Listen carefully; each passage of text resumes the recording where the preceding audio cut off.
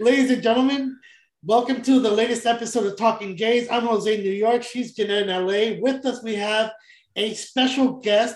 Where if you're a fan of the BB podcast, when it used to be on mystery segment of ESPN, and hopefully we can get any details if they'll be coming back in any way. We have with us a very special guest, Charlie Hulme. How are you doing today, Charlie? I'm doing well. It's good to be here. Thank you for getting all the B's in there and some extra B's. And yeah, I'm glad to be with y'all.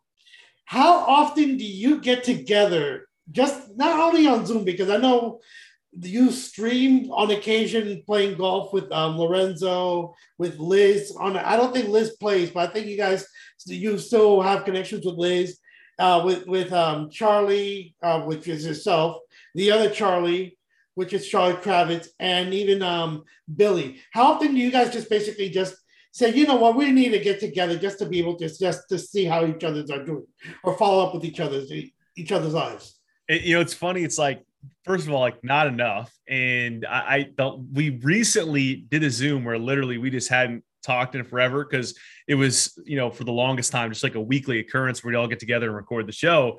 And so we got together for a Zoom where we just kind of hung out, for an hour plus, caught up in everyone's lives. That was really great. But we do have a group text where we text pretty much almost every day, or every other day. And it's almost always just roasting Lorenzo for his tweets. It's just like another Lorenzo tweet about, lamenting the state of the world and just like roasting him for it. And that's been a great source of happiness in all of our lives. Or Lorenzo, asks us for advice on something, and like Billy and I take it on some absurd tangent, and that it's obviously it's a great group, and I love talking to all of them, kind of staying in touch. So yeah. Well, the reason why I wanted to have you on is because you are very, I don't know how would I say this. Your personality is someone that just like it's just the fun guy. You're always. Not only when you guys are roasting Lorenzo, you have this wonderful personality that you sort of like it's very heliocentric almost, because all the connections that you have and the fact that you guys all sort of roast each other, but you can tell there's a lot of love between you guys, especially being in that small room recording on Levitard, Levitard being in that little small confined shipping container.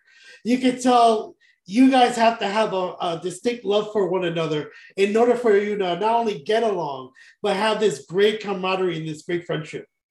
It's 100% correct. Both when I was there physically in Miami and, was in the container with all those guys, it just kind of, there are a lot of kind of, long hours grinding, working on projects, and you only will do that if you're with a bunch of people that you love and enjoy spending time with. And, I got super close with Billy, especially through that process. And then, subsequently, honestly, last year, before BB, when we were doing the challenge podcast, where it was another thing where like, it was just a tough time in the world for everybody. And to be able to round up at least once a week with a bunch of people who you really enjoy spending time with, talk about something that felt like an escape in some ways and fun, and then be able to like interview people on that show, those are just, it's a great crew. It's hard to not just, be smiling all the time, be laughing all the time, enjoying everyone's company. So it's really, really good crew. Jeanette?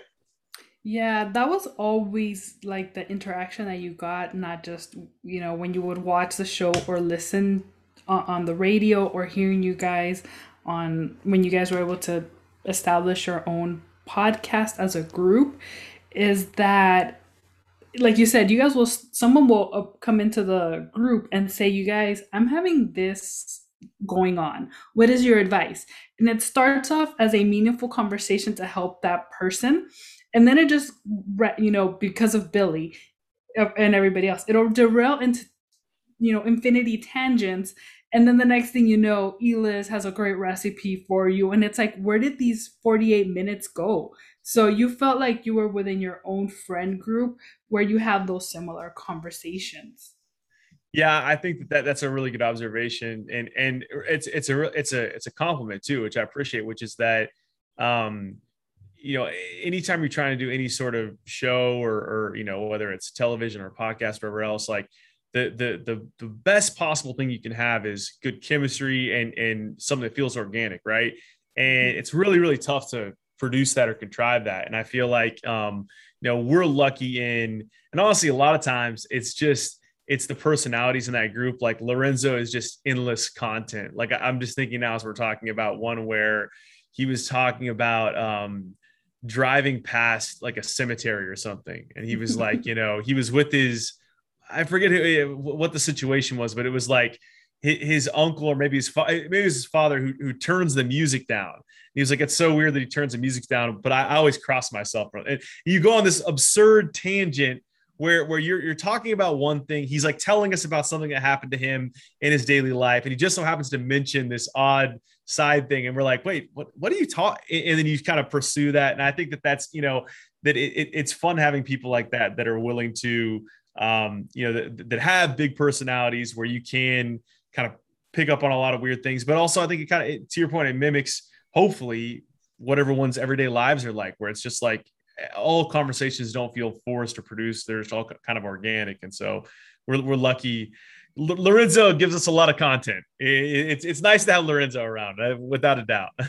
Yeah, I remember when I was listening to the episode where you guys were trying to do the gift exchange and how it was supposed to be Secret Santa and how he ends up like really wrecking it, and everybody, like, you guys were not surprised because how he handled the situation. And then it's like, well, he ended up emailing the wrong Allison. And of course, like was it his gift that it was like, he's the one that wanted to do this, and then his gift ends up being the one that ends up like on back order from, I think you got him like the Mando helmet, right? I did, yeah. And it's it like, arrived, yeah. Yeah, and it's like, it's back order like 2 months or something. It's just so good. There's another one where I remember he had this voice modulator that we all really loved. Like there was just something about the voice modulator that every time he used it, we were laughing. And so, and I think we called it the Zobot, one of the robotic ones. Yeah. And there was literally one record where he thought it was off for like the last half hour of the record. And every time he would talk, it was the robot voice. And we were just like, he's like, it's off, right? This is my normal voice. Like, yeah, you're good. And it just did not pick up on it. Did not, and it's just moments like that where he's just so hilarious without even trying. Like, it's hard. You can't create that. It's like, that's just the way he is. And you just have to laugh at it. That's what I love about the BB squared podcast. Because it's the spontaneity of it all. I love the spontaneity, how you don't know really, like the motto is, you don't really know what you're going to get. You don't know what, like I said, even Jeanette even mentioned it, like it's just a whole bunch of tangents. And in the end, you end up with a recipe. Well, yeah. And you know what, like a lot of people hate that. And I totally understand the people that hate that, because they're just like, what the hell even is this, right? Like, what did I show up for? But it does make me very happy that there is a section of people that it sounds like you two are included in that, where you're like, you know what? I'm just going to give you an hour of my life, take me on some weird tangents, make me laugh a little bit. And like, I'm going to be happy with that, because it stunned me. Like the amount of like tweets we would get on a weekly basis. I'm like, wow, people, we get done with the record. We're like, there is just no way that people are going to listen to this. And then we put it out, it's like, wow, people listen to this. You know what? Like, let's just keep on doing it. And so that was kind of, that really made me laugh a lot. It was pretty cool. I don't know if it has to be under Metal Arc. It could be independent. I think you guys just need to get back together and just record something on a weekly basis. I don't care for the competition. I just really love the camaraderie that you guys exhibit on there. It's as you said, COVID happened and it's still happening. But you guys, your friendship, as Jeanette even stated, it's something that sort of that allows you to break from the repetition and the sadness of things around you, and for a brief moment, it's just straight up laughter. It's like you forget about everything at that present moment. You're like, I'm going to go on a journey. I don't know where this journey is going to go, but let's just see where the hell we end up. And I did love that episode with Zobot, because I'm like, when are you guys gonna let him know the modulator's on? Because it was absolutely hilarious.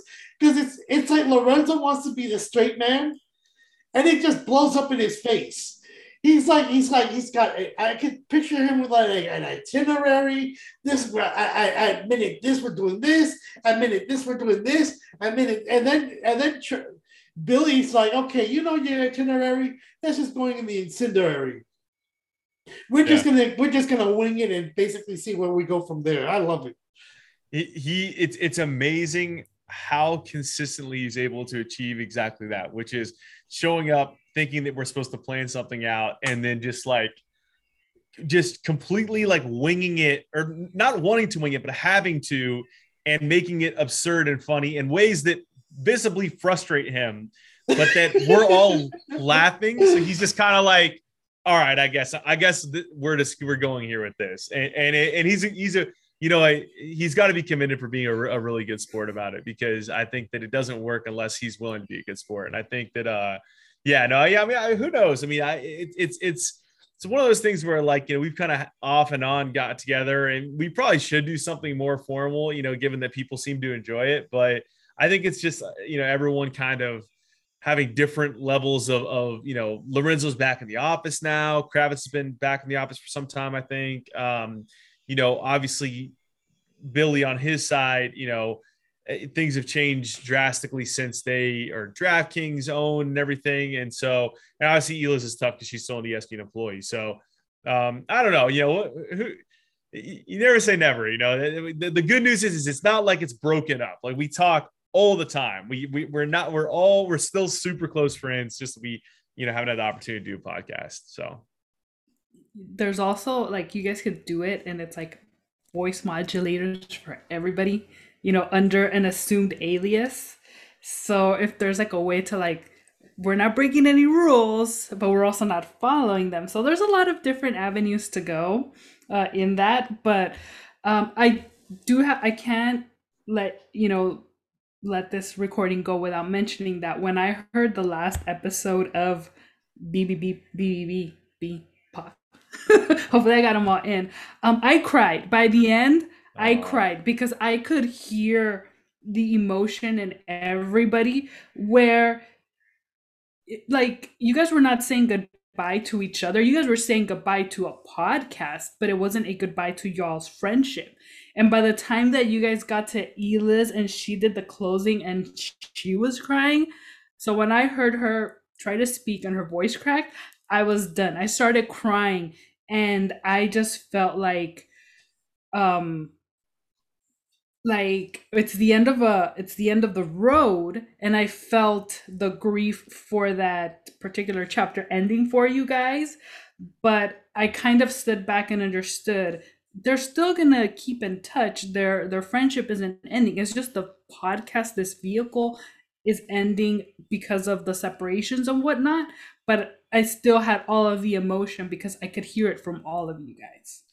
It's like that record was so unexpected. Like, I think that we all kind of talked about it being the last episode, and all sort of kind of hoping, you never want to be the first person that has like a sense of finality where you're like, this is over, right? You're like, well, you never know, like, depending on how the new podcast feed works or the nature of the new deal or like the relationship with ESPN. But like, we all pretty much had a good idea. Like once that relationship was over, it was going to be tough, at least for Eliz to keep doing it, understandably so.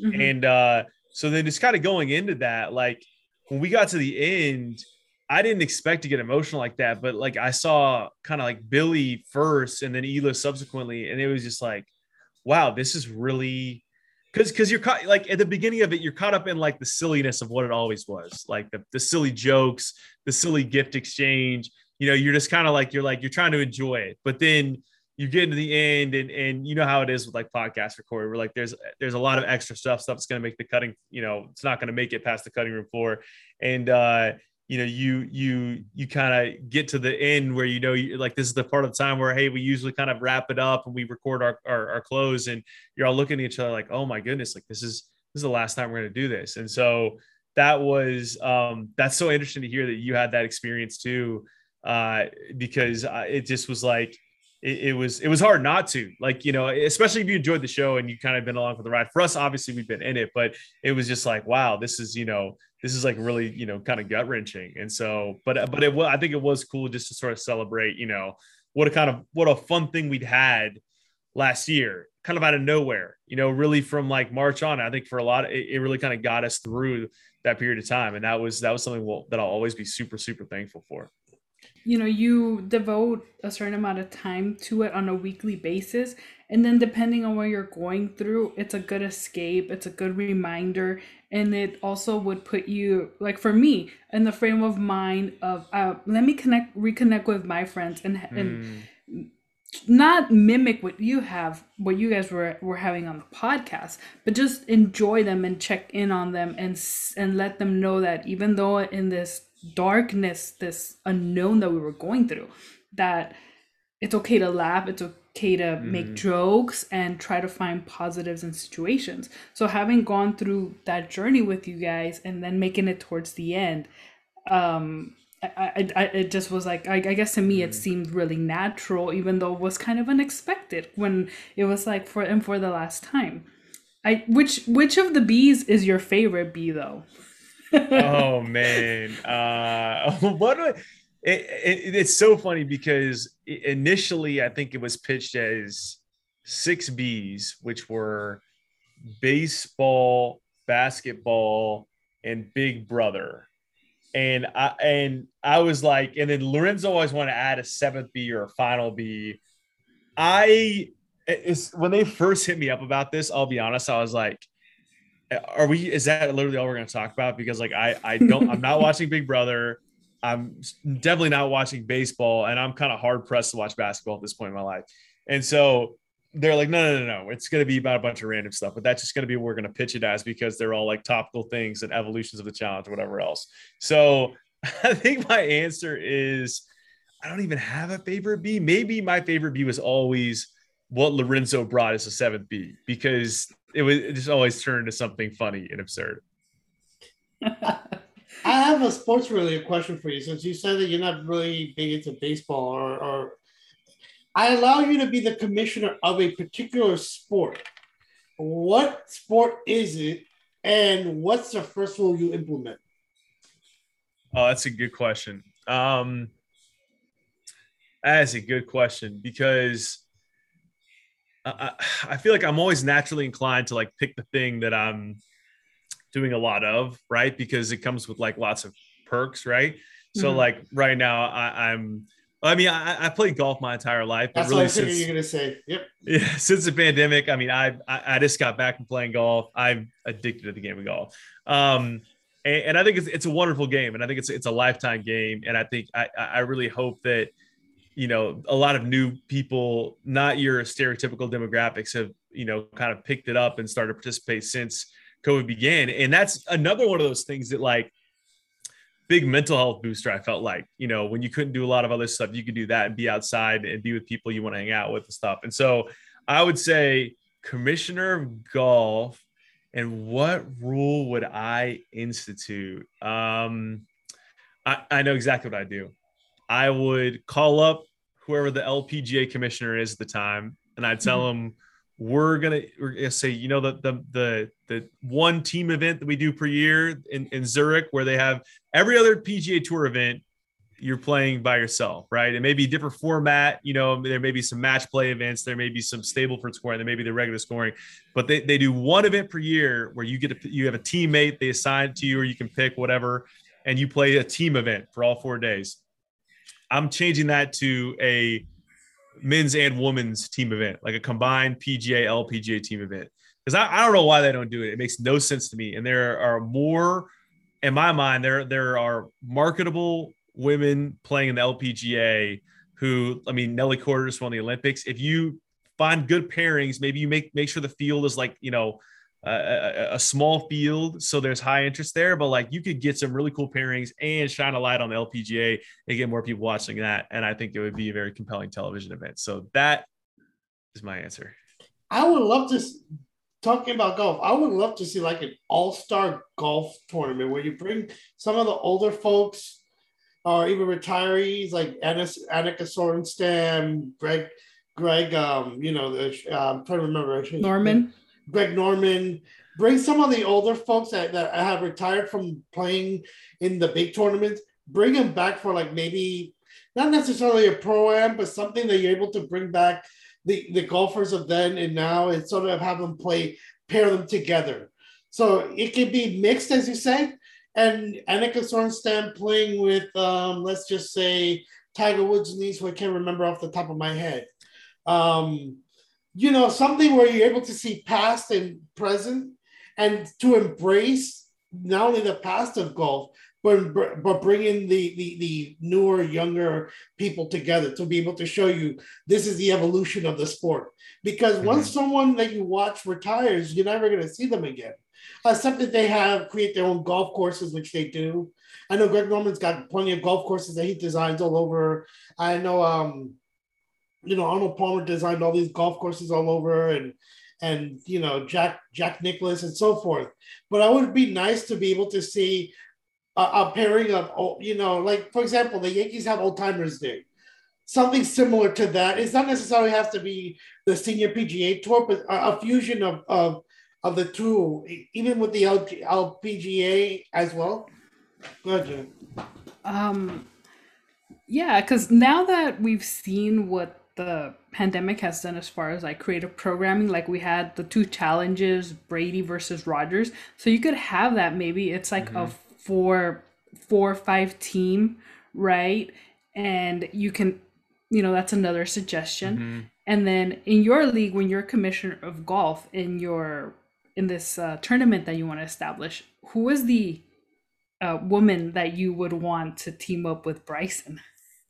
That's a great question. That's a really great question, because it's like, who do you want? And there's so many good matchups where you could put together like different, like there's so many compelling you know, PGA players now. Like, you know, the other side of Bryson is Brooks, and there are other guys like that I think are a lot of fun. Like Cam Smith is like the Aussie dude with the big old mullet.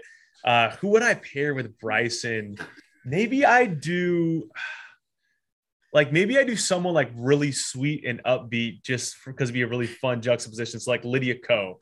Lydia Ko and Bryson. But I feel bad putting Lydia Ko with Bryson. I got one for you. Let's train Dr. Ruth Westheimer to play golf and team her up with Bryson so she can calm him down on the golf course. You know, bring him down a little bit. Or someone like fiery, like Lexi Thompson. That would be like a really good pairing too. I don't know. This is what I'm saying. Like you could get that feel. And honestly, I probably have a pretty surface level knowledge of the LPGA field. Like, you know, like this is one of those things where you can learn more about the women that make up a full LPGA field by, like, you know, and there are always varying arguments made on this. Like, well, you should be just watching it anyway. And like, but you know, you do something that's joint, and it just naturally casts a larger spotlight, and you get to know these people. So I think, yeah, and I think also you're talking about, you know, bringing in past people. I love the stuff that they've been doing, where I guess they only do one of them, the future, where like Tiger played with the son.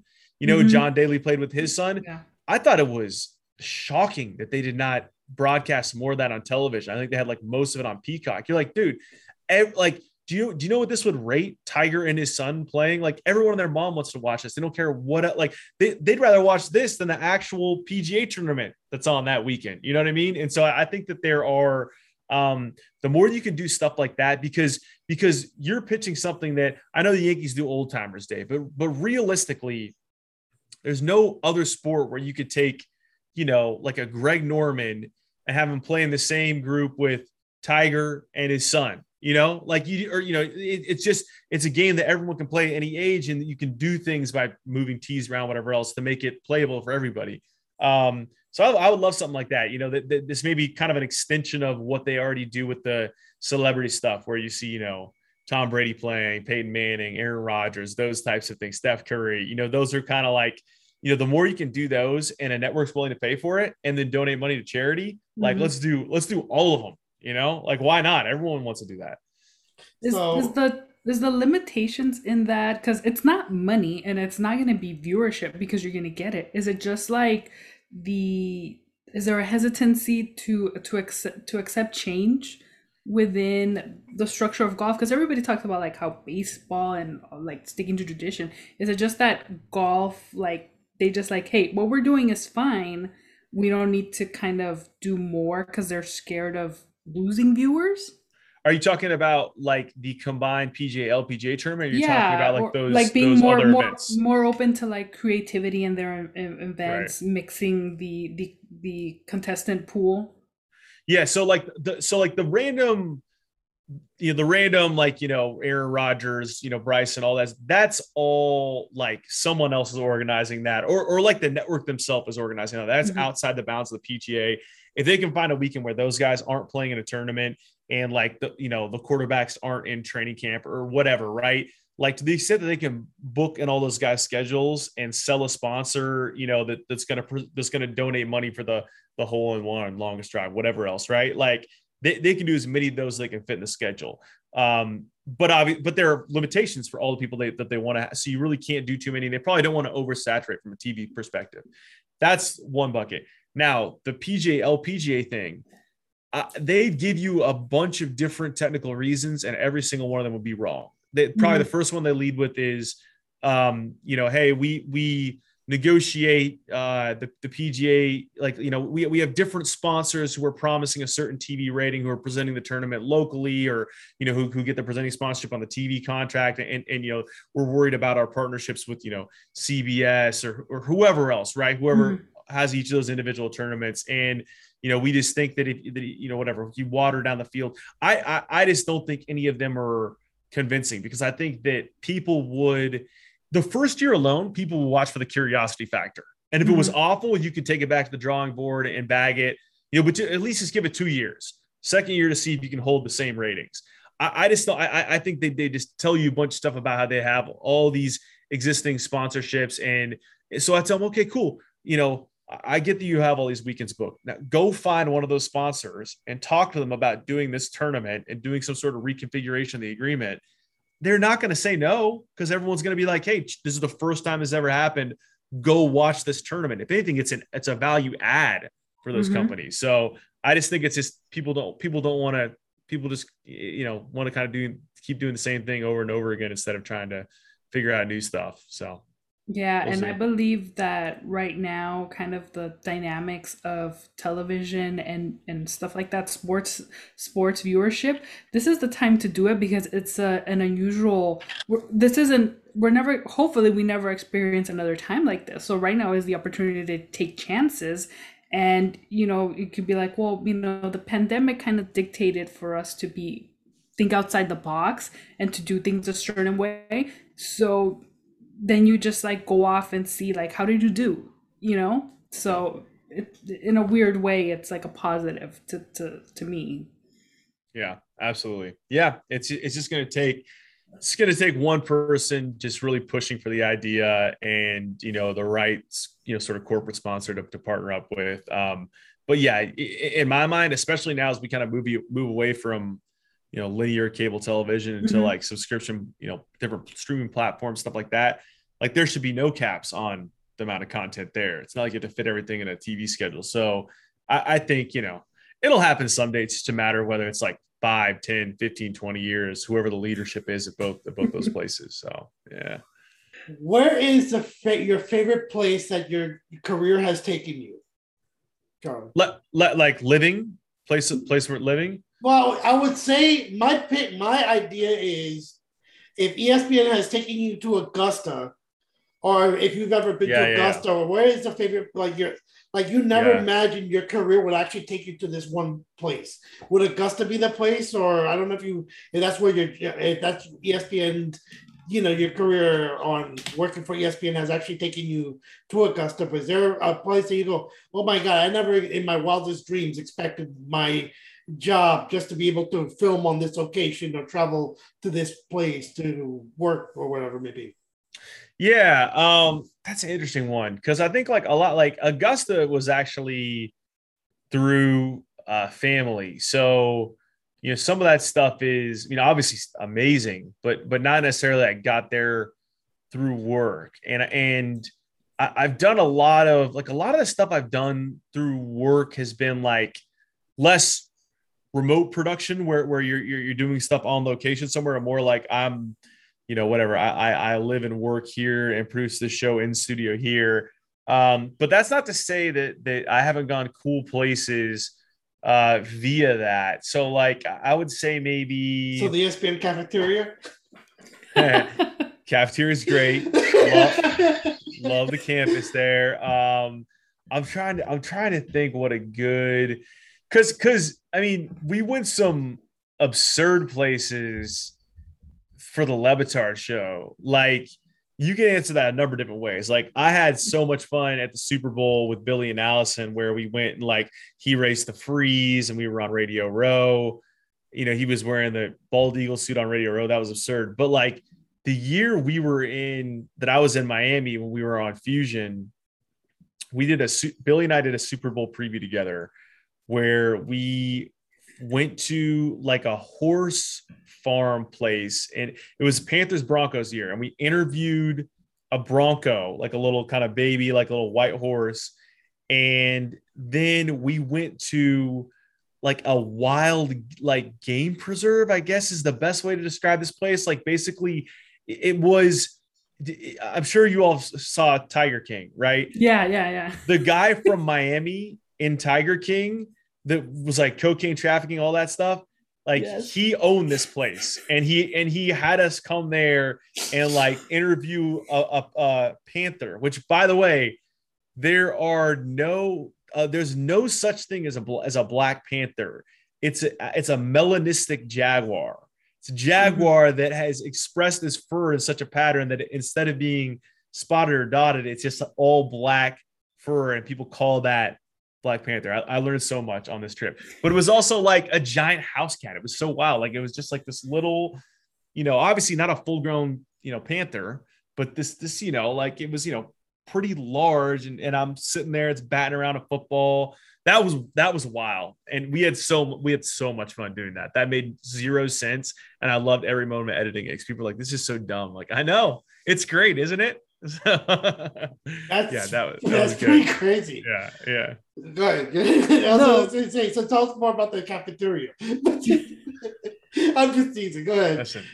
No, because I remember the videos of like when Billy went to go do the hot yoga. I think that was like may have been like the football, the creative death punishment. Yep. And then you guys went to the All-Star game at Marlins Park. When Roy hit the home run. So I hate to be a stickler for details, but Roy did not hit a home run. You're exclusive. You're talking to the person who still holds the record for the first home run in Marlins media softball game history. So thank you very much. First home run. Billy also hit a home run. But I think Roy didn't hit a home run, but Roy had a pretty decent day at the plate. Was it inside the ballpark home run that he hit? I don't think so, because it was classic, like, they had the field set up basically like the celebrity softball game that you'd see on and this was not for the All-Star game. This was this is like a few weeks before the Marlins season, whatever year that was. That must have been 2016 season. And they had like all the media come out, and they gave us customized jerseys, with our names on the back and everything, white team and a black team. And, like in terms of the jersey colors. And then so it was me, Billy, Roy, and Chris. Mm-hmm. And I'm trying to think, we were playing on a team with like, who was our coach? Who was our celebrity coach? Preston Wilson was out there. I forget who it was, but if you're listening to this and you watch local TV coverage in Miami, Kelly Blanco was on our team. And so she was great. That's a really deep cut.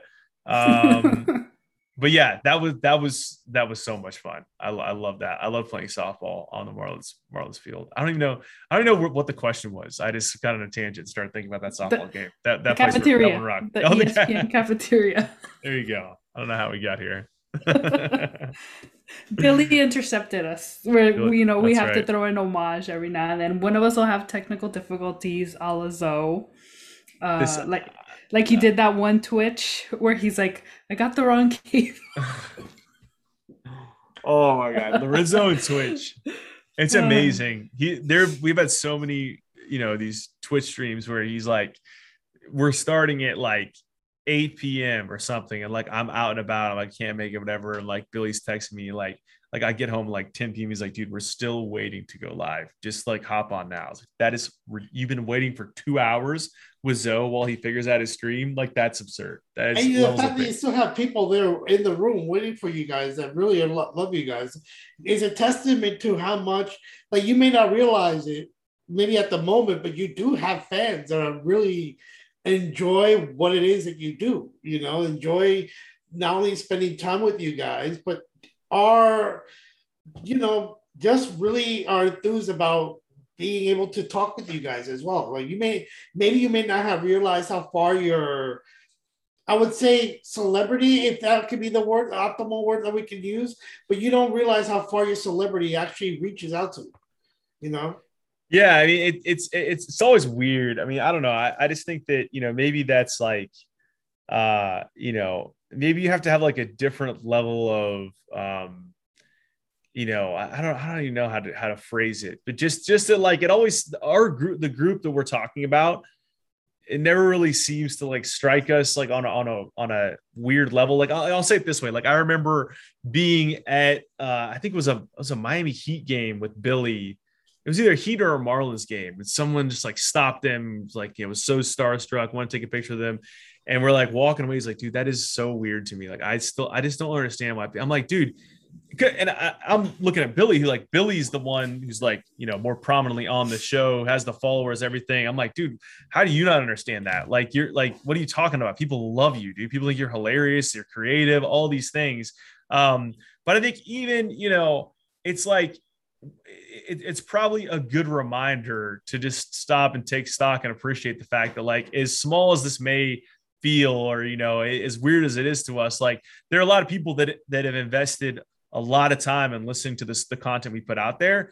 And I think we're forever appreciative of that, like, forever and ever. Like, I just think that the greater Levitard audience and the ways that it trickles down to all different sorts of shows and things is the most impressive thing of any sort of fan base, of any media property ever. It just consistently blows my mind. And it's like, you got to forever be thankful for the people who invested their time in that. And so, and we are, even if we don't say it enough, so. How do you feel about that soundbite that Billy sort of, I like to say gags, where he's like, Charlie, and Dan's like, are you never gonna say anything? Well, it's so funny because it's like, he just got caught up in the air on live radio, and it's so funny because, it's not like all the time we had those moments, but like, knowing how Billy's brain works, it's like, clearly he had a way he wanted to set whatever he was going to say up. and he just couldn't quite finagle it the right way. And by the time he had made his third or fourth attempt, it was like, oh, he's hosed now. Like Dan's gonna call him out and he's done, you know. And I remember, I forget what I was doing that day. I was like in the middle of an edit or something, where I was slammed, and my phone kept going off, and I just remember being like so pissed off. I was like, dude, people won't leave me alone. Like I'm, and I finally check, and they're like, dude, get to a TV. Like they're just blowing this out. Like your name's all over the scroll, and they're talking about, you and Billy. And I'm like, oh my God, you got to be kidding me. So like I went back, and they had like me running the American Ninja Warrior course in a little mini box on the screen. I was like, this is so silly. But that's such a Levitar show thing too. It's like, at a moment's notice, like everything just gets blown up, and they do something. They just take something to the nth degree. So it was hilarious. So funny. You don't get any more people like coming up to like Old Money Charlie, right? Now it's just Charlie Hulme. Like that's kind of been dropped. I like people. Every once in a while, you get a Twitter reply or whatever else. It's such a weird thing, right? Because I like the Levitard show when I was on the show, like in Miami. So that was like mid 2015 to like mid 2016, right? Mm-hmm. It was like everyone had some sort of demeaning, essentially, attribute that was kind of played up, and it made every character kind of like self-effacing. It to me, it was brilliant that it made all these characters like relatable and likable to like anyone in the audience, right? So you had like Fat Chris, you had brooding Roy, insecure Billy, and mine was actually like Old Money Charlie. Like it's like they're kind of ribbing you a little bit, like like Dan's joke. I think the genesis of it was like, I got this guy here who's like flying to the Masters and the Warriors games and everything. He's like, he's getting me coffee. Like, what is going on right now? And so and it it's kind of a nod to stuff I was able to do through my family, which is like, obviously I'm very I feel extremely blessed and privileged and proud of that. But at the same time, it's like, it's so at the time you're like, this is, it's kind of a fun little dig. Like, I don't really mind it. I think over time, just the way that the world has changed and everything, it's like, it's just hard, especially for people who didn't watch the show during that period of time. Mm-hmm. And they come to something new and they're like, yeah, see this like white guy who's like, privileged and everything. Like, his name's Old Money Charlie. Like, this guy's probably an asshole. And they're not even wrong to assume that, you know what I mean? But after time, I was like, I don't really love that anymore. So I just try to like, yeah, I just kind of just, I didn't really respond to it as much, if at all. And so it's kind of died down, thankfully, over time. Mm-hmm. But, it was, the origins were fun and part of something that Dan did to everybody on the show, and now I think it's a little bit less, it's a little bit less that way. So I'm just kind of let it roll a little bit. That's good. Yeah. Cause I remember like in the beginning, that's when I started watching and listening to the show, was like 2015. And I kind of had that same thing too of like, okay, but because you don't really go deep, you only have like the surface. And it was weird. I was like, oh, so like he has all these connections and it got him to Levitard. Weird. Yeah. And then they were kind of making you out to be like, they're the non-sports sports show, and you were like a very sports oriented person. So it's like you kind of more we're not supposed to be there.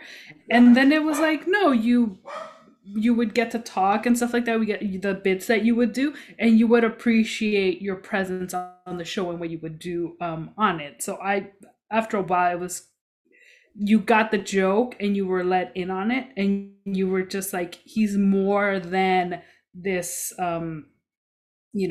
old money Charlie. There's he's actually just Charlie, and then there's these other things.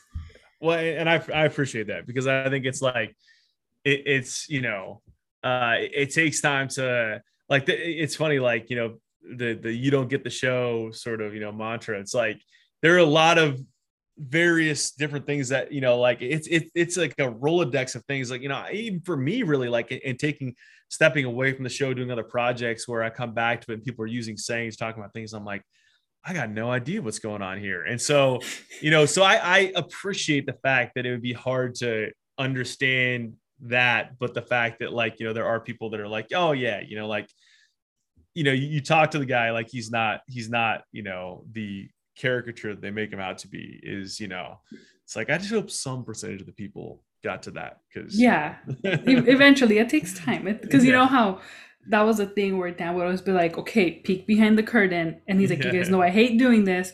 And then he would, kind of, whether it's you or bits or whatever. And then it's like, okay, moving on, back to the show. Like, what were we talking about? Yeah, no, it was a really good device for making the show relatable. So yeah, absolutely. Do you have a favorite moment from the show that whenever you go back and you go, oh my God, that I can't believe that happened, or something that just makes you laugh out of the blue, that people may think you're a lunatic because you're laughing at yourself? Yeah, I mean, it is so hard to say like it was this moment, right? Because it was just like there is so many different memories of different projects or different show days. Like I like and all rewarding or funny for different reasons, so I think Super Bowl was amazing. American Ninja Warrior was amazing. Some of the stuff we got to do there in Miami was, amazing. I think, just on a daily basis, laughing with, like, I remember we would just there at one point, I forget what the genesis of this was, but we were kind of stressed out or working on some project. And it was like Billy and Chris and we're like, well, let's just have a laugh session. And I think one of us I might have been in the radio studio, like at Dan or Stu's mic, like looking through the glass. And we just all just spontaneously started laughing, like fake laughing. And then it was like so absurd that we actually started laughing. And like, we're like, dude, people, if anyone walked in here, they think that we're like complete lunatics. But, so like they're just like little moments like that I think made it special. But like, if I had to pick like one show moment that just stood out to me, like even more than any other thing I worked on, whatever. It was super early on when I joined the show. And I remember I think it was like one of the first or the second years that they were trying to get Bud Grant on because he was having his yearly like garage sale. Yeah. Mm-hmm. It might've been the first year and they tried multiple days in a row. It was right about the same time where like, there'd been some debate on the show. And again, no idea how it started, but was like, do you stand or do you sit when you wipe after you go to the bathroom? Right. Mm-hmm. And I just remember like us finally getting Bud Grant on for like the third or the fourth time or something. And Stu Gott's asking him and Stu Gott's like, do you stand or do you sit when you wipe? And Bud Grant's like so pissed off at us, like so sick of answering questions. He's like, it depends on the consistency of what I'm doing. And I just died laughing. And that was probably for me, like the moment where I was like, dude, this show is so different from anything I've ever worked on. And this is going to define like a large part of, the beginning of my career, because it was just like, I don't think I'd ever laughed as hard working on a set of anything. And it was just like, wow, this is hilarious. And that was like, like maybe a week or two into taking that job. So that was really fun. Before I shift on to Jeanette, did you get the show from the beginning, or it took you a while to actually get the show? Before, like when I first had someone like reach out to me and say that they were like looking to fill this position and that my name had been passed along and they wanted to like chat. So I was like, okay, like I'm just going to do my homework on this. And so just downloaded a bunch of different episodes that were available in the podcast feed. So this was probably like early spring, like mid-spring 2015, probably like February, March in there, somewhere in there. And it wasn't simulcast yet. This is just like I think you could watch it on ESPN.com with like the little robotic cameras they had in that back room, but it was just basically just on ESPN radio, available via podcast feed and available locally in Miami. And I remember listening to that being like the first couple, I'm like, dude, these guys are like so mean to each other and so mean to the guests. And I was like, this is like, but immediately it struck me like how unique it sounded. And I was like, I don't know if this is like too weird for effect. Like if this feels contrived or this is like, legitimate and organic. And every time I listen to the show, like a new day's episode, the further and further I kind of got drawn in with like, wow, this is it's not like they trot out the same bits over and over and over again. They find ways to come up with new ones, and they make the old ones kind of stick and roll over, and have new iterations, and it feels organic. So then I kept getting more and more. And then by the time I went down there to do an interview and meet the guys, I was like all the way on the show, loved it. And then got hired, and the rest is sort of history. Yeah, that's I think that's kind of how it starts with everybody. We've all had those moments of like, how do we get introduced to the show? And it is a stark reality of what you were used to hearing on ESPN. And, going from Mike and Mike, Stephen A, Max, and then you have Dan, and whatever the sports headline of the day is, will he or won't he get traded? LeBron versus MJ rings, stuff like that. And they're talking about, how do you eat your steak? Like, yes. let's call 50 people and ask them what's the best way to eat a steak? Where do you eat a steak from? Yeah. Right. And that's just like different, because you're just like, wait, they're not gonna break down like, what are the Yankees' chances to win the World Series? Like, what the hell? Like, should this coach be fired? It's like, and then you get sucked in because either the ridiculousness of the question, the infectious laughter, or then sometimes when Dan has a serious moment on the air on a serious issue, and you stop to listen and empathize and be a little bit more educated, and then you go on to a poop joke. Yeah, it's like it is. You realize, like, I think a lot of people say like it ruined the rest of sports radio or sports TV for them, and it's absolutely the truth, because it's like you realize really how little you care about all the opinions you used to consume on a daily basis on all these sports. It's like you watch shows or listen to things where people are like breaking down. It's like, dude, these guys, if the people talking were really that much of experts, like they wouldn't be sitting here having this podcast. They'd be working for teams, in these leagues or whatever else, you know what I mean? So it's like, it's really just, you realize how silly the whole construct of sports media is. And, that we have to fill multiple networks with 24 hours a day of content, much of it talking heads type content. And it's hilarious. And then also like stopping to marvel at the gas baggery at times of like, I was in the group that was developing First Take before Stephen A. Smith was a regular on like he just did a Wednesday gig at the time, right? I think maybe it was Jay Crawford, Dana Jacobson was hosting, and it was like Skip Bayless, and there was like a rotating set of panelists, and they brought Stephen A. in, and it was like, what is this? Like, we've never had anything on ESPN that's like this show, but yet everybody who's in, screening in ESPN, when these two guys are on together, they stop and they watch, and it's like, it's not particularly insightful or groundbreaking, intelligence, but it's super compelling. We know that. And we know the ratings go up when they do it. So the fact that like that sort of broke the model in a lot of ways. And then also like, I mean, I think it's had a lot of detrimental effects, but like the fact that the show all the time would sort of bring on Stephen A. and marvel at his sayings and stuff like that. It's like, you kind of got to step back and be like, okay, it is kind of fun that we're a part of this. You know what I mean? This whole thing is kind of is absurd for a lot of different reasons. And some people just do super mundane sports shows, and I think those are just like completely ruined for me. But you can also, consume some of the sports shows and be like, wow, these are brilliant actors or actresses. You know what I mean? So I think that, it really ruins all the rest of it for you, but it also kind of gives you a more, a humorous lens with which to view everything. And also, to your point, like, there are a lot of serious topics where you want someone who's going to be intelligent and be like, okay, we cut down the clown car for a second, have a serious conversation, and then wrap that up and get on, with what we were doing before. And I think that's, that's a level of versatility that very, very, very few other shows or personalities have. So, yeah.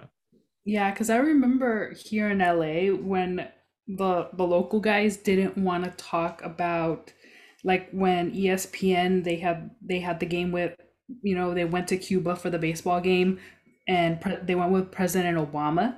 They deferred to Dan to talk about the significance, and I think they wanted him to like say, this is so, they wanted him to be a company man. And these were people that were like couching that they knew Dan, and they're like, he's gonna have a great, and then when they hear him talk about, like, when the guy did the little protest behind Bob Lee and what it could mean, it was just like dead silence. And I was just like, so that kind of like let you in on this whole thing of like, it's just like, it's talk, because they're over here like saying, we're gonna get this thing about Dan, you can't miss it. And it was like they were unfamiliar with his work. It was like, oh, who's a prominent Latino or Cuban in sports? Oh, it's Dan. Here's his 15 minutes. And he took the time to, the same energy that he has on the show, he would use it with these guys. And then it's like the next time something happened, it's like they didn't bring him on again. They were like, we'll find somebody kind of by proxy here that isn't gonna, go and talk about, refugees and escaping the island and the Castro regime and, the torture of the people. We just want to talk about swings and stuff like that. Yeah, I mean, I think that's that's, it was always such an interesting marriage to me. And I completely understand why it came about, and I think honestly, like ESPN and Dan were a fantastic match. No matter what Dan will tell you about, fighting with the executives, and there were definitely a lot of those sort of, kind of friction moments. Like ultimately, he had a ton of people there who wanted to go to bat for him. Now, at the end of the day, like, management change effectively, new president, a lot of, different way to run the ship. And also, and to be fair too, to ESPN, like there are a ton of different, it wasn't just like, oh, we don't like Dan, we don't like his viewpoints. We don't want people to talk politics. Like, we're just going to yank him from the air. There are a lot of other industry-wide considerations that ESPN had to factor in. They're impacting all sorts of media companies. And it just doesn't really and truly make sense anymore for any of these companies to have big opinionists at their network that they have to pay a big ticket dollar value. Like, they got to save up. They got to just basically save up all the cash to win rights negotiations with different leagues so they can televise those leagues' games. And then they just want to build programming around, highlight programming, talk programming, or whatever it is around those leagues to satisfy those league partners. The more you have of people like Dan Le Batard, who is going to speak honestly about those leagues and the things they're doing, the more you damage your relationship with a league partner that you cannot afford to damage, because then they'll walk with that next contract and you could be out a ton of money. So it's just not, and that's just the way things are going. And there are also a lot of other places that are now willing to pay top dollar for those opinionists, whether, you just want, like, Dan very easily could have just gone out and created his own thing and said, forget a revenue share. I'm just going to take all the money and I'm going to do it at my network and I'm going to hire people out. Now that requires a whole nother different type of work, to build out a management structure. And so he probably just said, hey, DraftKings has $50 million on the table for 3 years. That seems pretty good. Let's go ahead and take that. And I really do think, like, the new wave of content, it's going to be a lot of gambling companies that understand the value of, like, I think DraftKings looks at Dan and says, look at the size of this audience. Like, I don't really know how we're going to do this. Like, are we going to paywall as content? Are we going to use it on our YouTube channel? I don't really know. But what I do know is that if we migrate a bunch of those people over to DraftKings held properties, social pages, platforms, whatever else, some percentage of those people are going to stick. And then, they're going to gamble money. That's going to make some money long term. Maybe they'll take interest in other content that's cheaper than Dan that we're going to surround it with. So I think that, like, it's the marriage with ESPN and Dan worked for about as long as it could. And I think it was, they gave him a great platform, and he gave them something that they were never going to have otherwise in terms of a different voice. But yeah, you get to the end, and it was just like, it just was going to be tough because you can't, Dan's never going to, to your point, go on Sports Center and do some, tame hit about, something like, the Cuban people. It's just not going to happen, and so, yeah. I agree with you on that. I have a history with Stephen A. that turned me off on sports radio completely because I think I told Jeanette this story, but I'll tell you, Charlie. I used to be a big avid sports radio guy. I could go pound for pound with like anyone on sports trivia and stuff like that. So one year the Yankees are doing abysmally, and I call into Stephen A. Smith with Brandon Tierney. I don't know if you remember Brandon Tierney, who later went on to CBS Radio, and I believe he briefly had a show on CBS, the CBS Sports. I call in onto the radio program and I go, Stephen A., the Yankees are not hitting right. They need to make some change. You either let go of Joe Girardi, who's a bench manager, or he wasn't the coach yet. He wasn't he wasn't the big coach yet on the Yankees. He was just a bench manager or assistant to Joe Torre. And the other person that was a batting coach was Don Mattingly. I said the Yankees may need to fire Don Mattingly, blah, blah, blah, blah, blah. Stephen A. goes, BT, this is why no one should be drinking before 12 noon. And I said, that's it. I'm done with Stephen A. I go back to turn on the radio next week. Listen to Stephen A. just for shits and giggles, I guess. And he says, man, the Yankees can't even hit themselves out of a wet paper bag. They need to fire Donnie Baseball. And I'm like, didn't I just say that last week? And he sort of like basted me and took like a half an hour ripping me apart. And then the next week he agrees with me. That's when I had this like glassy-eyed, rose-tinted glasses, and all of a sudden I was like Burgess Meredith in that episode of Enough Time at Last of the Twilight Zone, where I'm like, where the glasses, like I could finally read all by myself, and all of a sudden his glasses fall to the ground and they break and he can't read because I think he's nearsighted, and without the glasses he can't read. And I'm like, that's when this halcyon image of sports and radio broke. But the person that brought me back was 2015. I turned to Fusion. I see Dan Lebertard on there, and I love the program that you guys are doing. And I remember Dan from Sports Reporters because I was a big Ralph Wiley fan and John Saunders fan. And then you guys brought me back to what it was that I love. I love the conversation that you guys had and stuff like that, and everything. But that's just me breaking on a tangent. Now I'm going right back to where I was going to ask. I know that you are a big North Carolina guy. I think I would do a big disjustice to my partner, John, who's not with us at the moment, and ask you, where do you stand on the beef between North Carolina and South Carolina barbecue?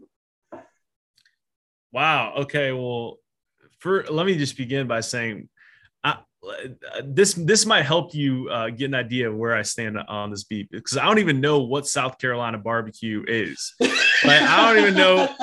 Are they supposed to have a distinctive type of barbecue? Because I know that we have two kinds of barbecue in North Carolina, and so by my count, that's 2 for us and 0 for South Carolina. So I you know what? I had some barbecue in Greenville, South Carolina last year a couple times at a place actually called Charlie's.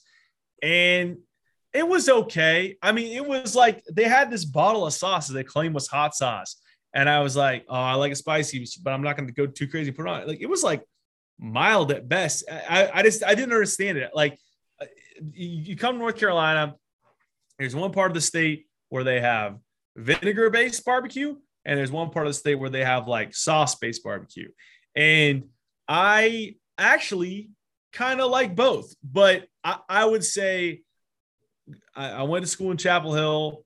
Like, if you're, it's not even really close. Like, I will eat both, but like vinegar-based barbecue is where it's at. Like there are few delights that are finer than a pulled pork sandwich that's, with a little bit of vinegar, barbecue sauce, topped with some coleslaw, side of hush puppies, glass of sweet tea to wash it all down. I mean, that's bliss. That is getting one side dish, a little bit of mac and cheese, Charlie. Come on, you can't forget the mac and cheese. You can do mac and cheese too. And listen, there are a lot of different great sides you could do. My preference is the hush puppies, but you could do the mac and cheese. You could do the collard greens. You could do fried okra. I mean, we're not short on sides here in the great state of North Carolina. You heard it here, folks. No one that we've had on likes South Carolina barbecue. Everyone loves North Carolina barbecue. Can someone tell me what it is? All I know what it is? You're familiar with Andrew Streeter and Yeti Blanc, right? Yes. They have a running gag on their program where they just say, South Carolina barbecue sucks. So anytime I have anyone that's within the region of North Carolina, even if they're from Virginia, which is where we had Lou from, I ask people, where do you stand on South Carolina barbecue? Just to see if someone will go, you know what, I actually like what they have down there. And I haven't found a single guest. It sounds like in a brief Google search I've done, it seems that they do, it's a whole hog barbecue and it's a vinegar-based sauce similar to North Carolina's. I don't know. It feels like they just kind of looked over at our notebooks and copied it down. So this is South Carolina barbecue. It's the meme. Yeah, that's exactly. I just did a verbal meme for you there. What's your favorite duck donut? If you've been to Duck Donuts before, because I heard Duck Donuts is famous in North Carolina. Duck Donuts, we have one. I want to say maybe like 12 minutes from our house, 15 minutes from our house. I don't have like a specific So I love donuts. I am famous for having a terrible eating habits, and so I love a donut. But I I'll do like a donut with like the icing and the sprinkles on top. Like I'm not too good for that. But a lot of times I just give me your glaze. Like just let me see, show me your bread and butter here. You know what I mean? Like can you locate a good fastball? Like then we can get to all the other stuff, the off-speed stuff. Like show me your fastball. If your glaze is good, then we can talk. And Duck Donuts has a great glazed donut. So, that's what I've had thus far. A few months ago, I saw this great documentary on PBS about Donut King. And it's this Vietnamese immigrant that came to California, and how he basically had the stronghold of all the mom and pop donut shops throughout the 70s and 80s, and how like all the East Coast donut places, Dunkin' Donuts, they could never crack California because this one guy in his prime, he had like 200 donuts. And that was also his way of sponsoring Vietnamese refugees. They would work for him, and then he would give them the option to buy the donut shop from him if they saved money. So it was so it's a rise and fall movie. It's a rise and fall documentary. Donut King. Donut King. I actually have to check that out, because in the Central Valley where I grew up, there was I'm pretty sure there was a fairly sizable Vietnamese population, and I remember going to a donut store next to like our supermarket, and they had these killer maple bars. I've never had a maple bar as good and now I'm racking my brain. Was that Vietnamese owned? It wouldn't shock me. That's now I gotta watch that, and I must have a maple bar. I must have one. And spoiler alert, he credits himself as the person that made the switch from white donut boxes to pink, because pink stands out. So if you're in if you take a box to your break room at work and you see the pink box amongst other like white, you're gonna be like, what is that? It's like, ooh, donuts. That's party time. He curious. Yeah, if you guys check it out, Donut King, it's on PBS. If you guys can find it, it's great. It gives you a back history on the Vietnam War and how they left, and then how he him like saving all these Vietnamese people by he sponsored them as they were refugees. Oh no, Cambodian. He's a Cambodian refugee. Yeah, something like that. So it But was that great. It was great. It was just like so great. Because Like, Voodoo Donuts comes in a pink box, and they said our love comes in a pink box. So I'm wondering which, so I guess Voodoo Donuts may have taken the idea of the pink box from this Cambodian gentleman. Maybe. dude, yeah, it's kind of like I cannot wait to watch this. yeah, it's This like is such a good it's recommendation. yeah. So we established that your favorite donut is just well, you want to start out with a plain glazed, Well, but right? like now we got to talking about it. You know what? I'm gonna say maple bar because you brought up fond childhood memories.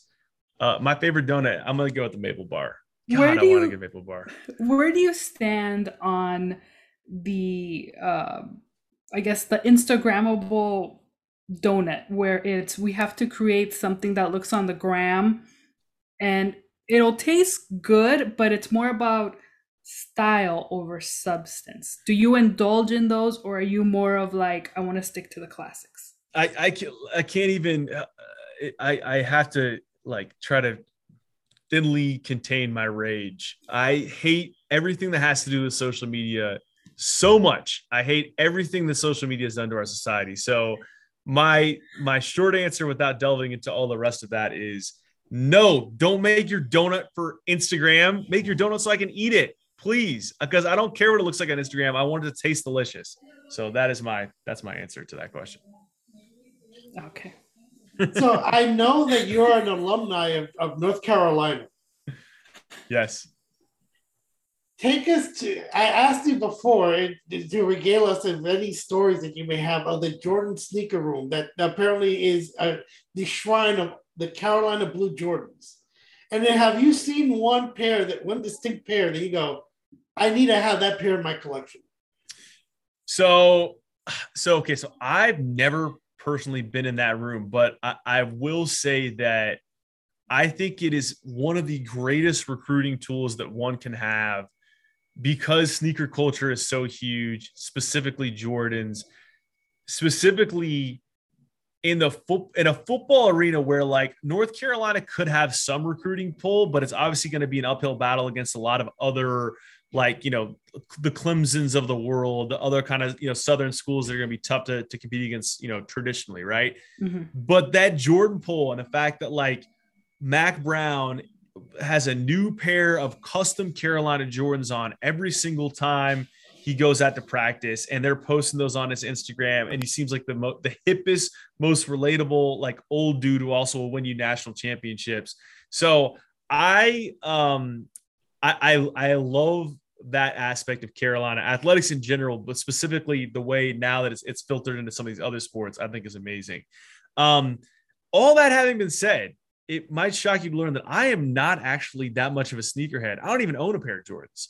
And so people say the 11s are really good Jordans. I feel because you do know they have Jordan golf cleats now that they've been selling now. So I'm wondering, I thought you might have had a pair of those. Wow, these 11s actually look pretty sweet. Yeah, I think maybe I'm gonna say 11s. So yeah, so I'm like I've seen the Jordan golf shoes and I've thought about buying them. I actually have a pair of Air Force One golf shoes, like all white Air Force Ones that are they're pretty sweet. I like this sounds a little bit traitorous coming from a Carolina alum, but I actually really love Adidas shoes. I love Adidas Boost. And there's like an Adidas golf shoe that almost looks like it's not the new one they released, not the new Stan Smith one, but it looks similar to that. It looks like an old Adidas tennis shoe that they've like sold for golf. And it is the most comfortable thing I've ever worn. And so I predominantly wear Adidas golf shoes and like running shoes. So there you go. A little blasphemous. You want us to like edit that so it will make it? It'll say, I love Jordan sneakers. I am Charlie Hume. I endorse them. Thank you very much. Michael Jordan, you can bring the Brinks truck of Jordan sneakers to my home. That's perfect. Yeah. I'll just record it. So I'll just say this is a message from Charlie Hulme, and I love Air Jordans, and I endorse this message, or something like that. You just pop that in. I wanted to 45 sound like seconds. it's cut up, like we pasted it together. So we like a can ransom say, or like a hostage note. Yeah. Yeah. There you go. I love them sneakers. I love Air Jordans. Jordans. Great. Air Jordans are my favorite sneakers. Because we had Ed on, and we talked about sneakers galore and how he's a big sneakerhead. And then I interviewed Anne Levine. Her father was Larry Levine. He designed all these famous coats for like Bergdorf and Goodman and all these big like, you know, Saks Fifth Avenue. He worked with but like, I don't know if you what's this guy, the one that Ewan McGregor made a series of Halston. Halston was like an apprentice under him and all these different people. And you know, these, like, she knows a whole bunch of famous people and through her father, because her father's a big designer. And I asked her, I said, Anne, what's your take on sneakers and tuxedos? Because I remember at the Dan Le Batard's wedding, all these people were coming, you know, like Izzy, and I don't know if I clearly not you because you don't have Jordans, but maybe you might have a pair of Yeezys. You might be the pair of the Yeezy type, but all these people have all these Jordans. And he goes, the only people are wearing them now, and that's pretty cool. The only person I could see making it, like bringing it and making like very iconic, is Pharrell. So unless you're willing to wear a Mountie hat, I tell you what, I have a pair of Pharrell did a line of shoes for Adidas that are extremely comfortable, and I have two pairs of those. I think they call Humankind or Human Nature or something like that. I think it's Humankind. Yeah, I have an all white pair of those and like a rainbow pair of those. They're phenomenally comfortable sneakers. I wore my white ones last night. Look at that. How's that for timing? You need to click on some golf cleats onto those, and you'll have the most comfortable pair of sneakers ever. You know, I'm telling you, man. Adidas has me covered on all fronts. I hate to say it. Maybe you could use those big money Charlie connection to give us a sponsorship. Would be nice. I'm just teasing Charlie. Jeanette and I have been devising plans on getting some sort of sneaker sponsorship, even though this podcast is about miscellaneous things. So if we get a sponsorship, it'll be 80, 19, and 1. So that 1% will give it to you. So yes. There you go. Just send me one pair of golf related shoes. That's all I ask. Yeah, or if we get a donut sponsorship, we'll do 75% 24 1. No. I was thinking Charlie would get the 75%, but then we would also have. I'd get the 1% because there should be donuts. Just send me a box of maple bars, and we'll call it. There you go. That's perfect. Yeah. So I know that in one of the podcasts I heard or somewhere that you actually could have gone to USC, but instead you went to UNC. So what was the decision in, like, how did you go through that process? So I was born in Pasadena, and my parents went to USC Business School. That's where they met. And I loved the Trojans growing up. Loved them. USC Trojans football was like, just lived and died for it. I grew up in Fresno, California. Figured, applied to a bunch of UC schools and schools nearby. But my mom's side of the family is from the South, and so we spent a little bit of time in Carolina when I was growing up. So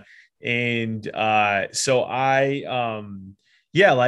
just, so I applied to a lot of California schools, and then some schools kind of where I got to visit around where my mom's family lived, but not expecting really to get in. I think I applied to Wake Forest and Carolina, maybe Davidson. But I was just like, okay, I'm going to, really, really, really push to get into USC. And if anything else happens, we'll just see. Like, I didn't really even have a plan in place. It was like either get into USC or I'm going to be heartbroken. So I I forget the order of I think I found out from Carolina first. I was in AP Gov class, and like it is, so they tell me really difficult to get into Carolina out of state. And I got an email, and it was like, you got accepted. And I was like, oh, wow. Like this really, really changes the math. And just like went home and talked to my parents and thought about it. And I was like, it's just a chance to do something completely different, and, go to see a different part of the country, meet new people, be exposed to new things. And I got into SE after that. And I'll never forget, because like they were so stunned, because they'd come to campus and did a presentation. I was like in on my USC gear, and they're like, this kid's a lock, right? Mm-hmm. And when I got it, I was like, yeah, I'm gonna go to Carolina. And they were just like, what? But SC is a phenomenal school. I'm sure I would have loved going to SC, but I just think that it was, it was definitely for the best. Like, because I'm living in North Carolina now. I love it here. I'm probably never coming back to California. So I guess it all worked out, didn't it? Yeah. So in your time there as a student, did you ever see Jordan like at the, at whatever events? Because he's not. I know primarily they would invite him for like probably basketball, but maybe he went to like a couple football games or something like that, or just dedicating a new building, a ribbon cutting ceremony. While I was there, so I worked in the sports information department. And so like one of our things we'd do is we'd hand out like stat sheets at different timeouts during basketball games. I remember it might not have been the Duke game. I forget which game it was, but he was there.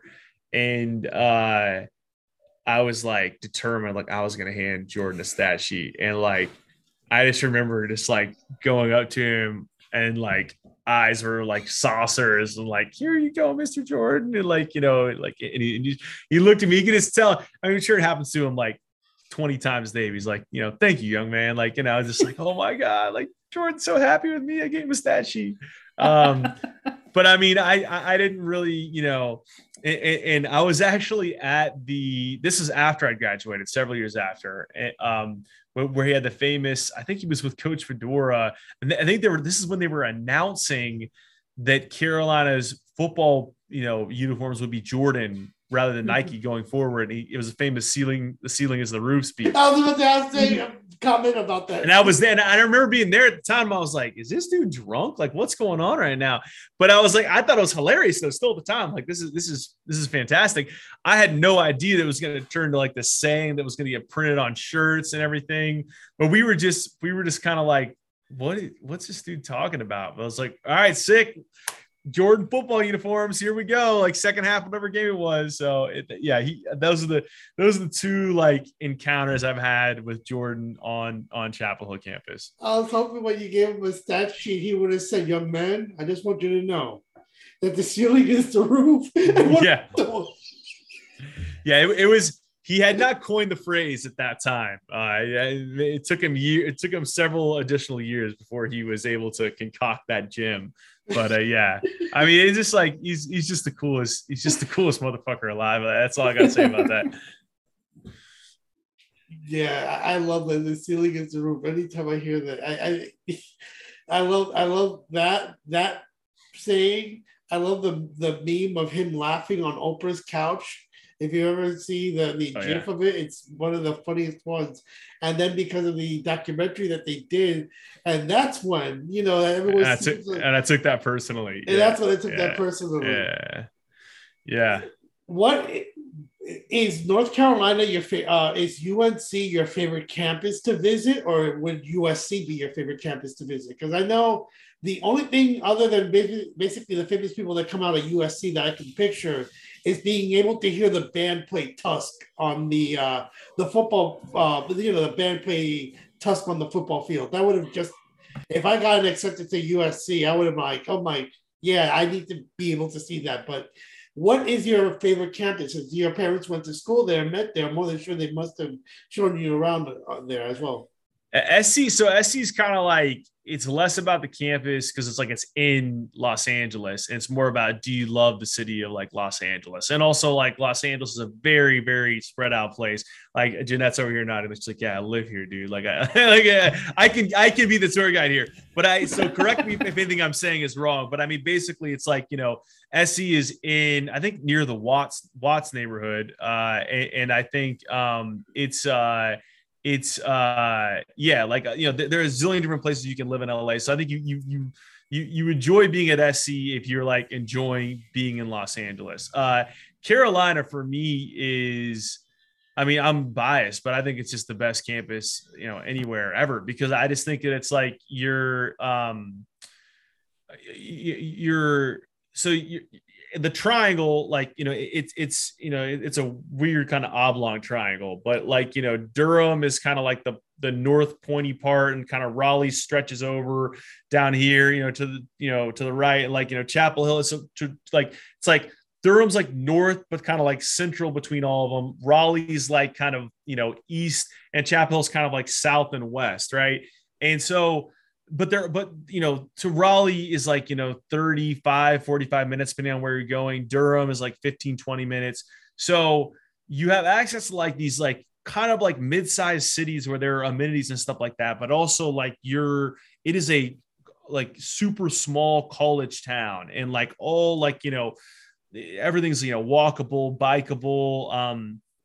There's another cool different town that's even more distinct called Carborough. It's kind of next door, where it's almost like you come on campus, you're super enamored with Chapel Hill and everything you guys do there. As you kind of get older, you kind of want to find different things to do. It's not like you're out of places to go. You can go super nearby and enjoy that sort of scene too. So I just think that it's like it's a really unique setting. I think the foliage and the buildings are all beautiful. Like I really just appreciate the feel and the vibe of the campus.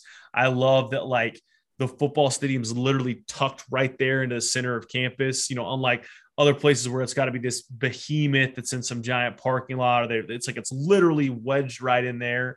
And I think that I realize like there are other places that have cool college town sort of feels, and I just probably haven't been to all those places. My wife went to Virginia Tech. She loves Blacksburg. I get it. I get why people like it.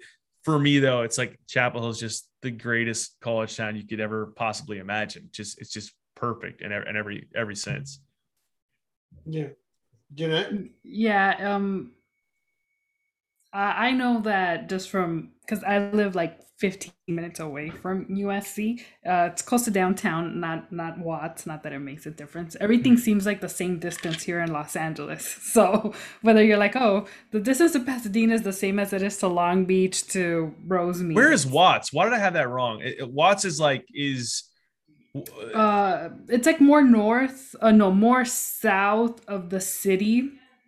So, okay, yeah. I had that. Yeah, I don't know why I thought that was the case. Yeah, but it is true that you like the band. If you are driving down Vermont on, especially anywhere from August to December, you will hear you might hear Tusk as you are driving down Vermont in that particular neighborhood.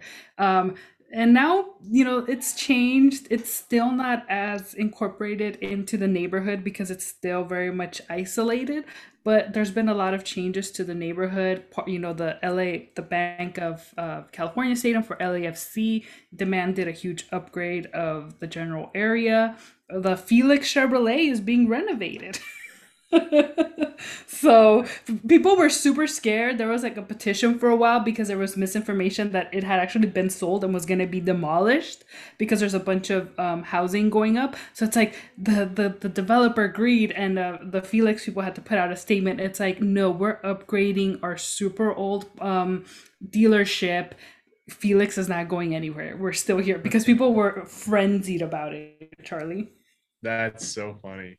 Yeah, like it's funny, like the different, LA is just such a interesting place to me. Like I never really lived or spent a ton of time there. Like, I mean, literally I think I was 2 years old, less than 2 when we moved to Fresno.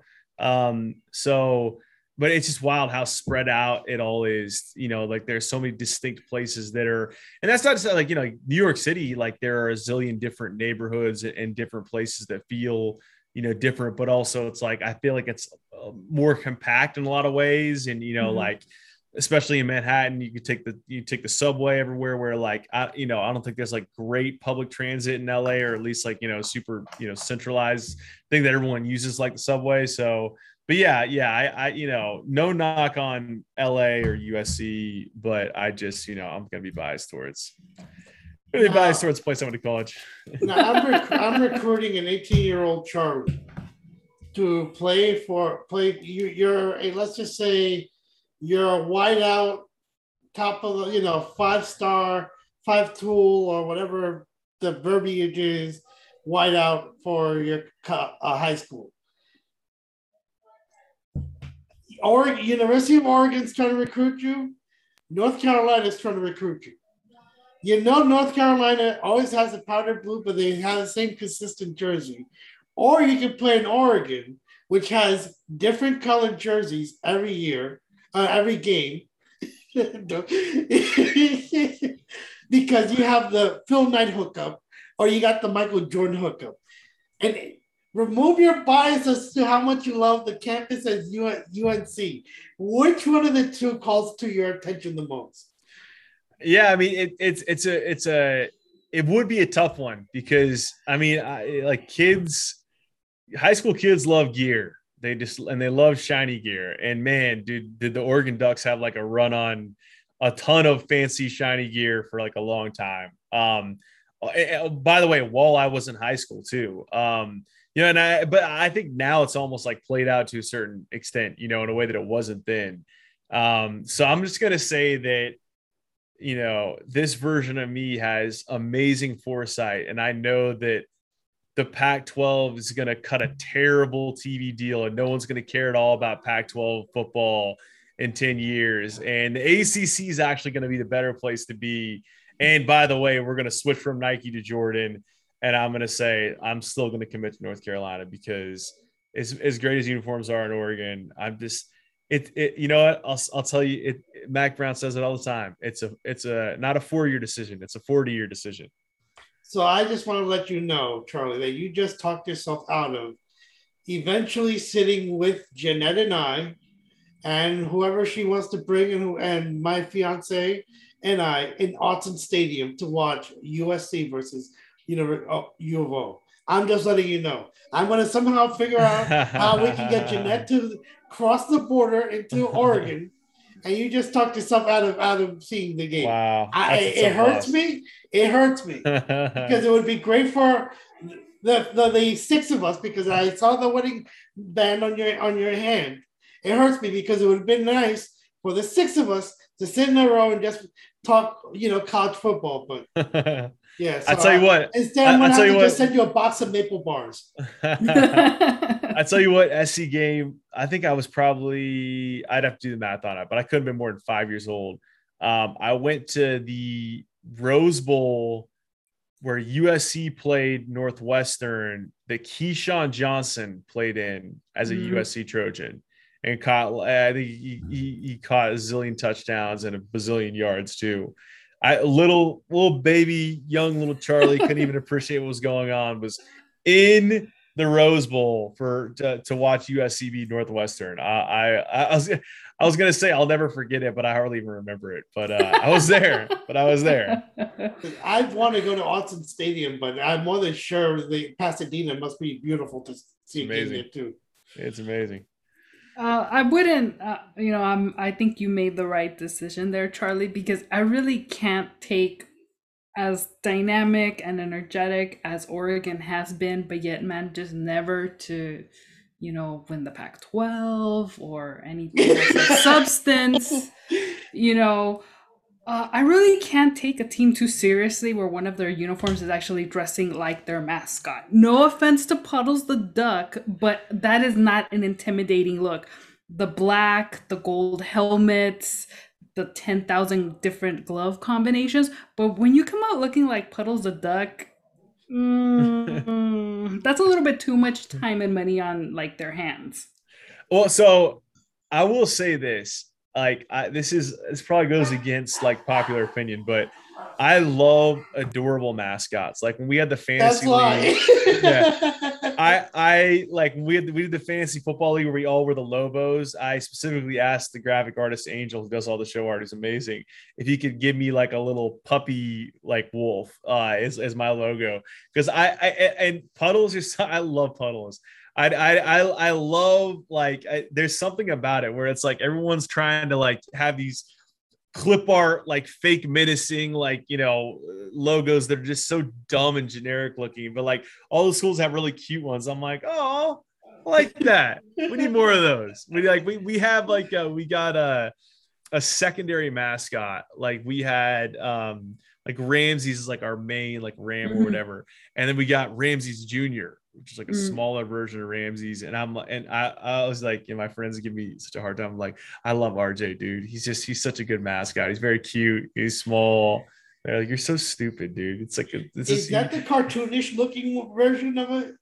The very cartoony looking one, because that illustration reminds me very much of Osamu Tezuka, the guy that drew Astro Boy. Anytime I see like the overly large like animated like anime eyes on the little ram, I'm like, oh come on, it looks like something drawn from a 1960s Japanese animator that I really like. Cute gets me every time. It's never fails.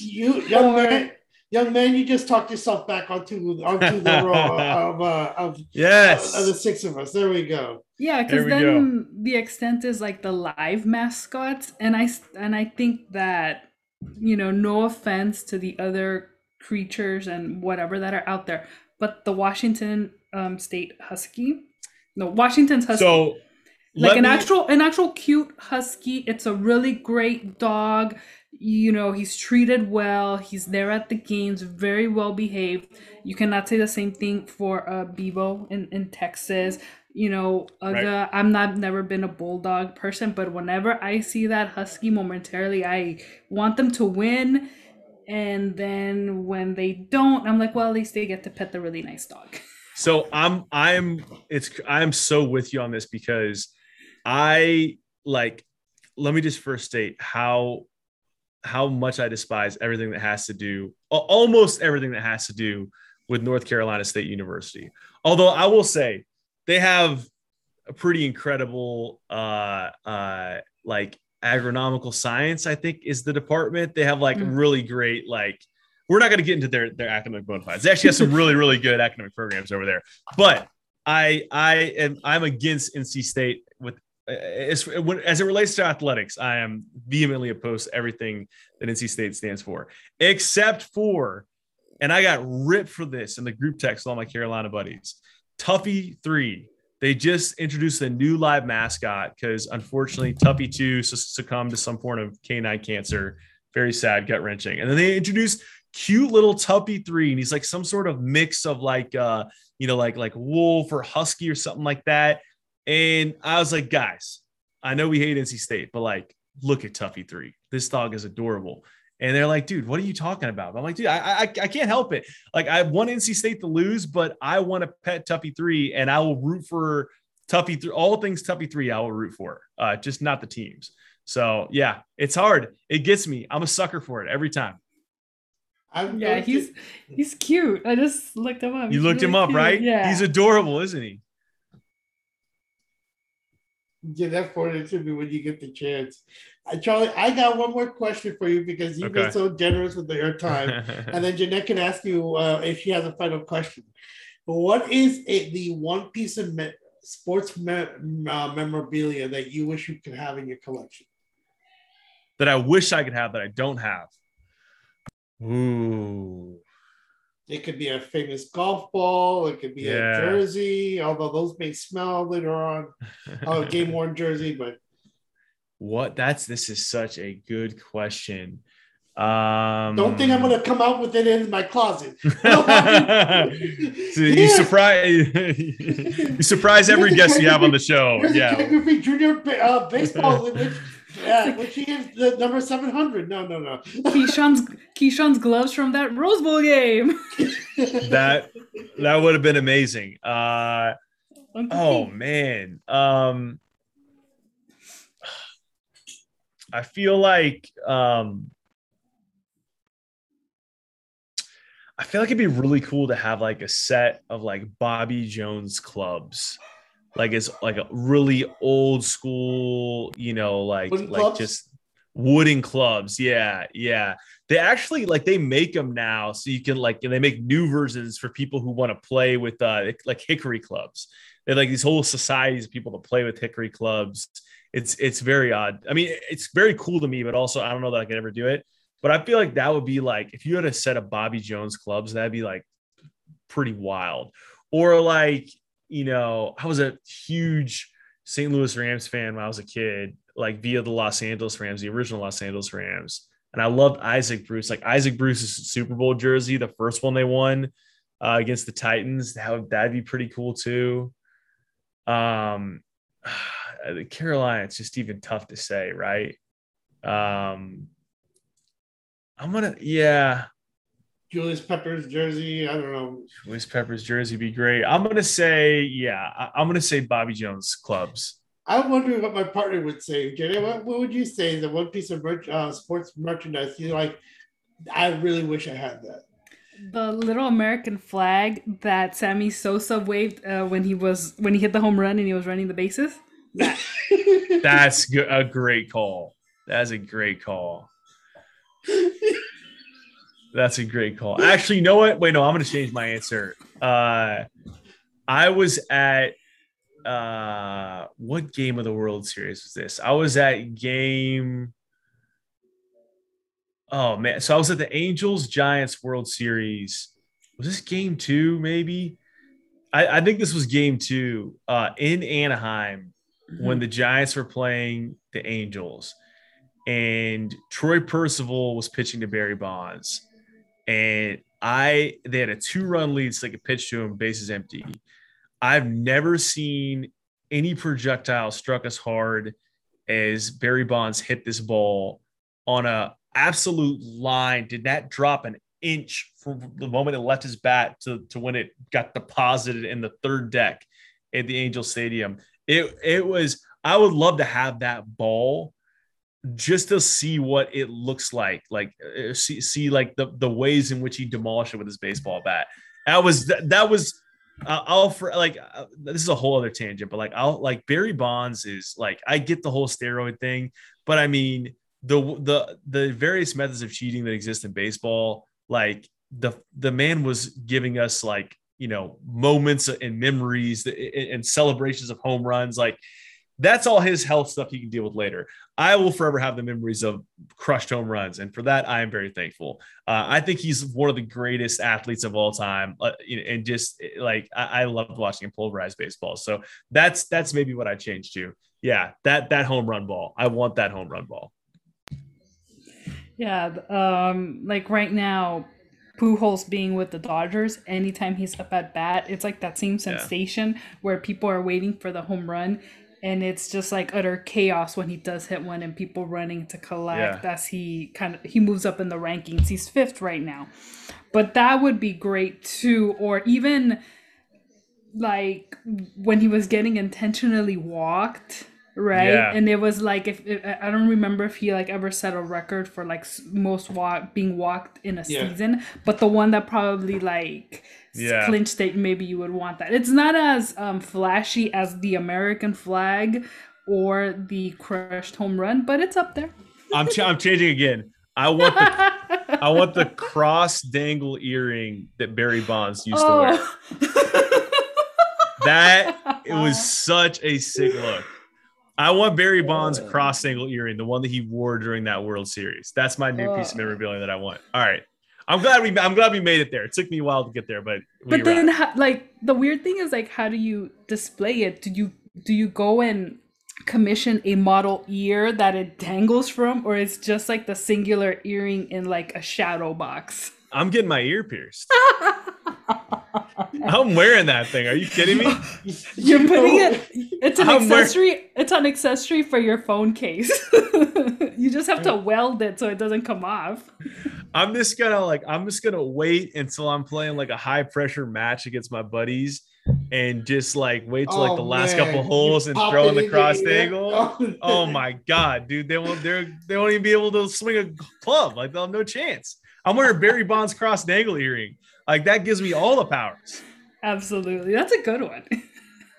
I'm glad we talked it out because I don't think I would have made it here unless we collaborated a little bit here. This was helpful. You got me on the right track with Sammy Sosa. That was the little nudge I needed. Yeah. With the Sammy Sosa thing, the thing I kept on picturing wasn't Sammy Sosa would be the remnants of the exploded firework Vince Coleman threw into the crowd in Shea Stadium.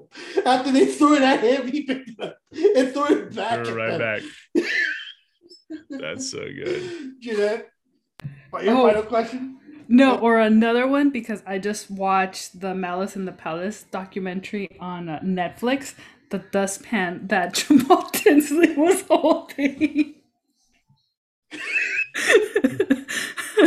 Like nobody knew why he had the dustpan, so I think that dustpan would be like a great, like if because look, anybody can say, "Oh, I have an autographed baseball from this person, a game used football gear," but nobody is like, "I want that dustpan. I want earring." I like you're thinking outside the box. Like it's like everyone thinks about standard memorabilia, but those side pieces, that's where the real intrigue's at. I like that. Yeah.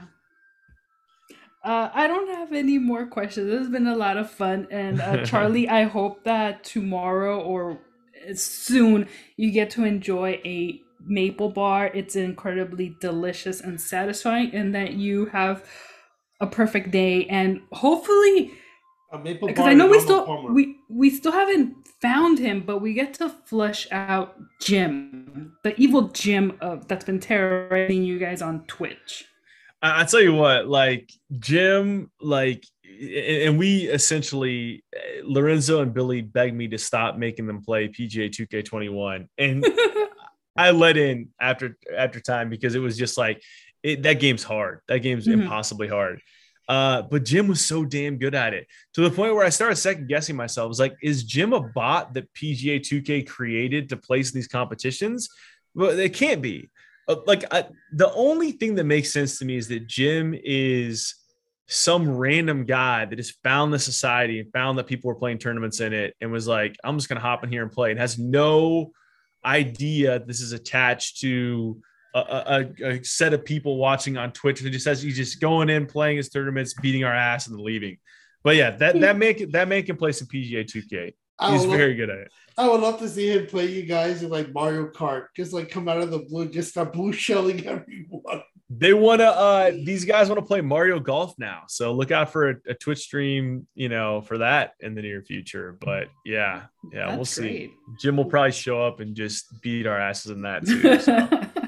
Yeah, no, it's been great hanging with y'all. I really enjoyed it. So this was fun. Thanks for having me on. Thank you so much. We would love to have you back on anytime you want. You just give us the word and let us know. Charlie, if anyone wants to get a hold of you, what's the best way to get a hold of you? Well, I told you earlier that I hate all things social media, so I probably should just. This is a great way just to follow it up by saying go contact me on social media. But yeah, I mean, I'm at Charlie with an IE, the only way to spell the name Charlie, H and then HULME on both Twitter and Instagram. And if people want to see you play on Twitch?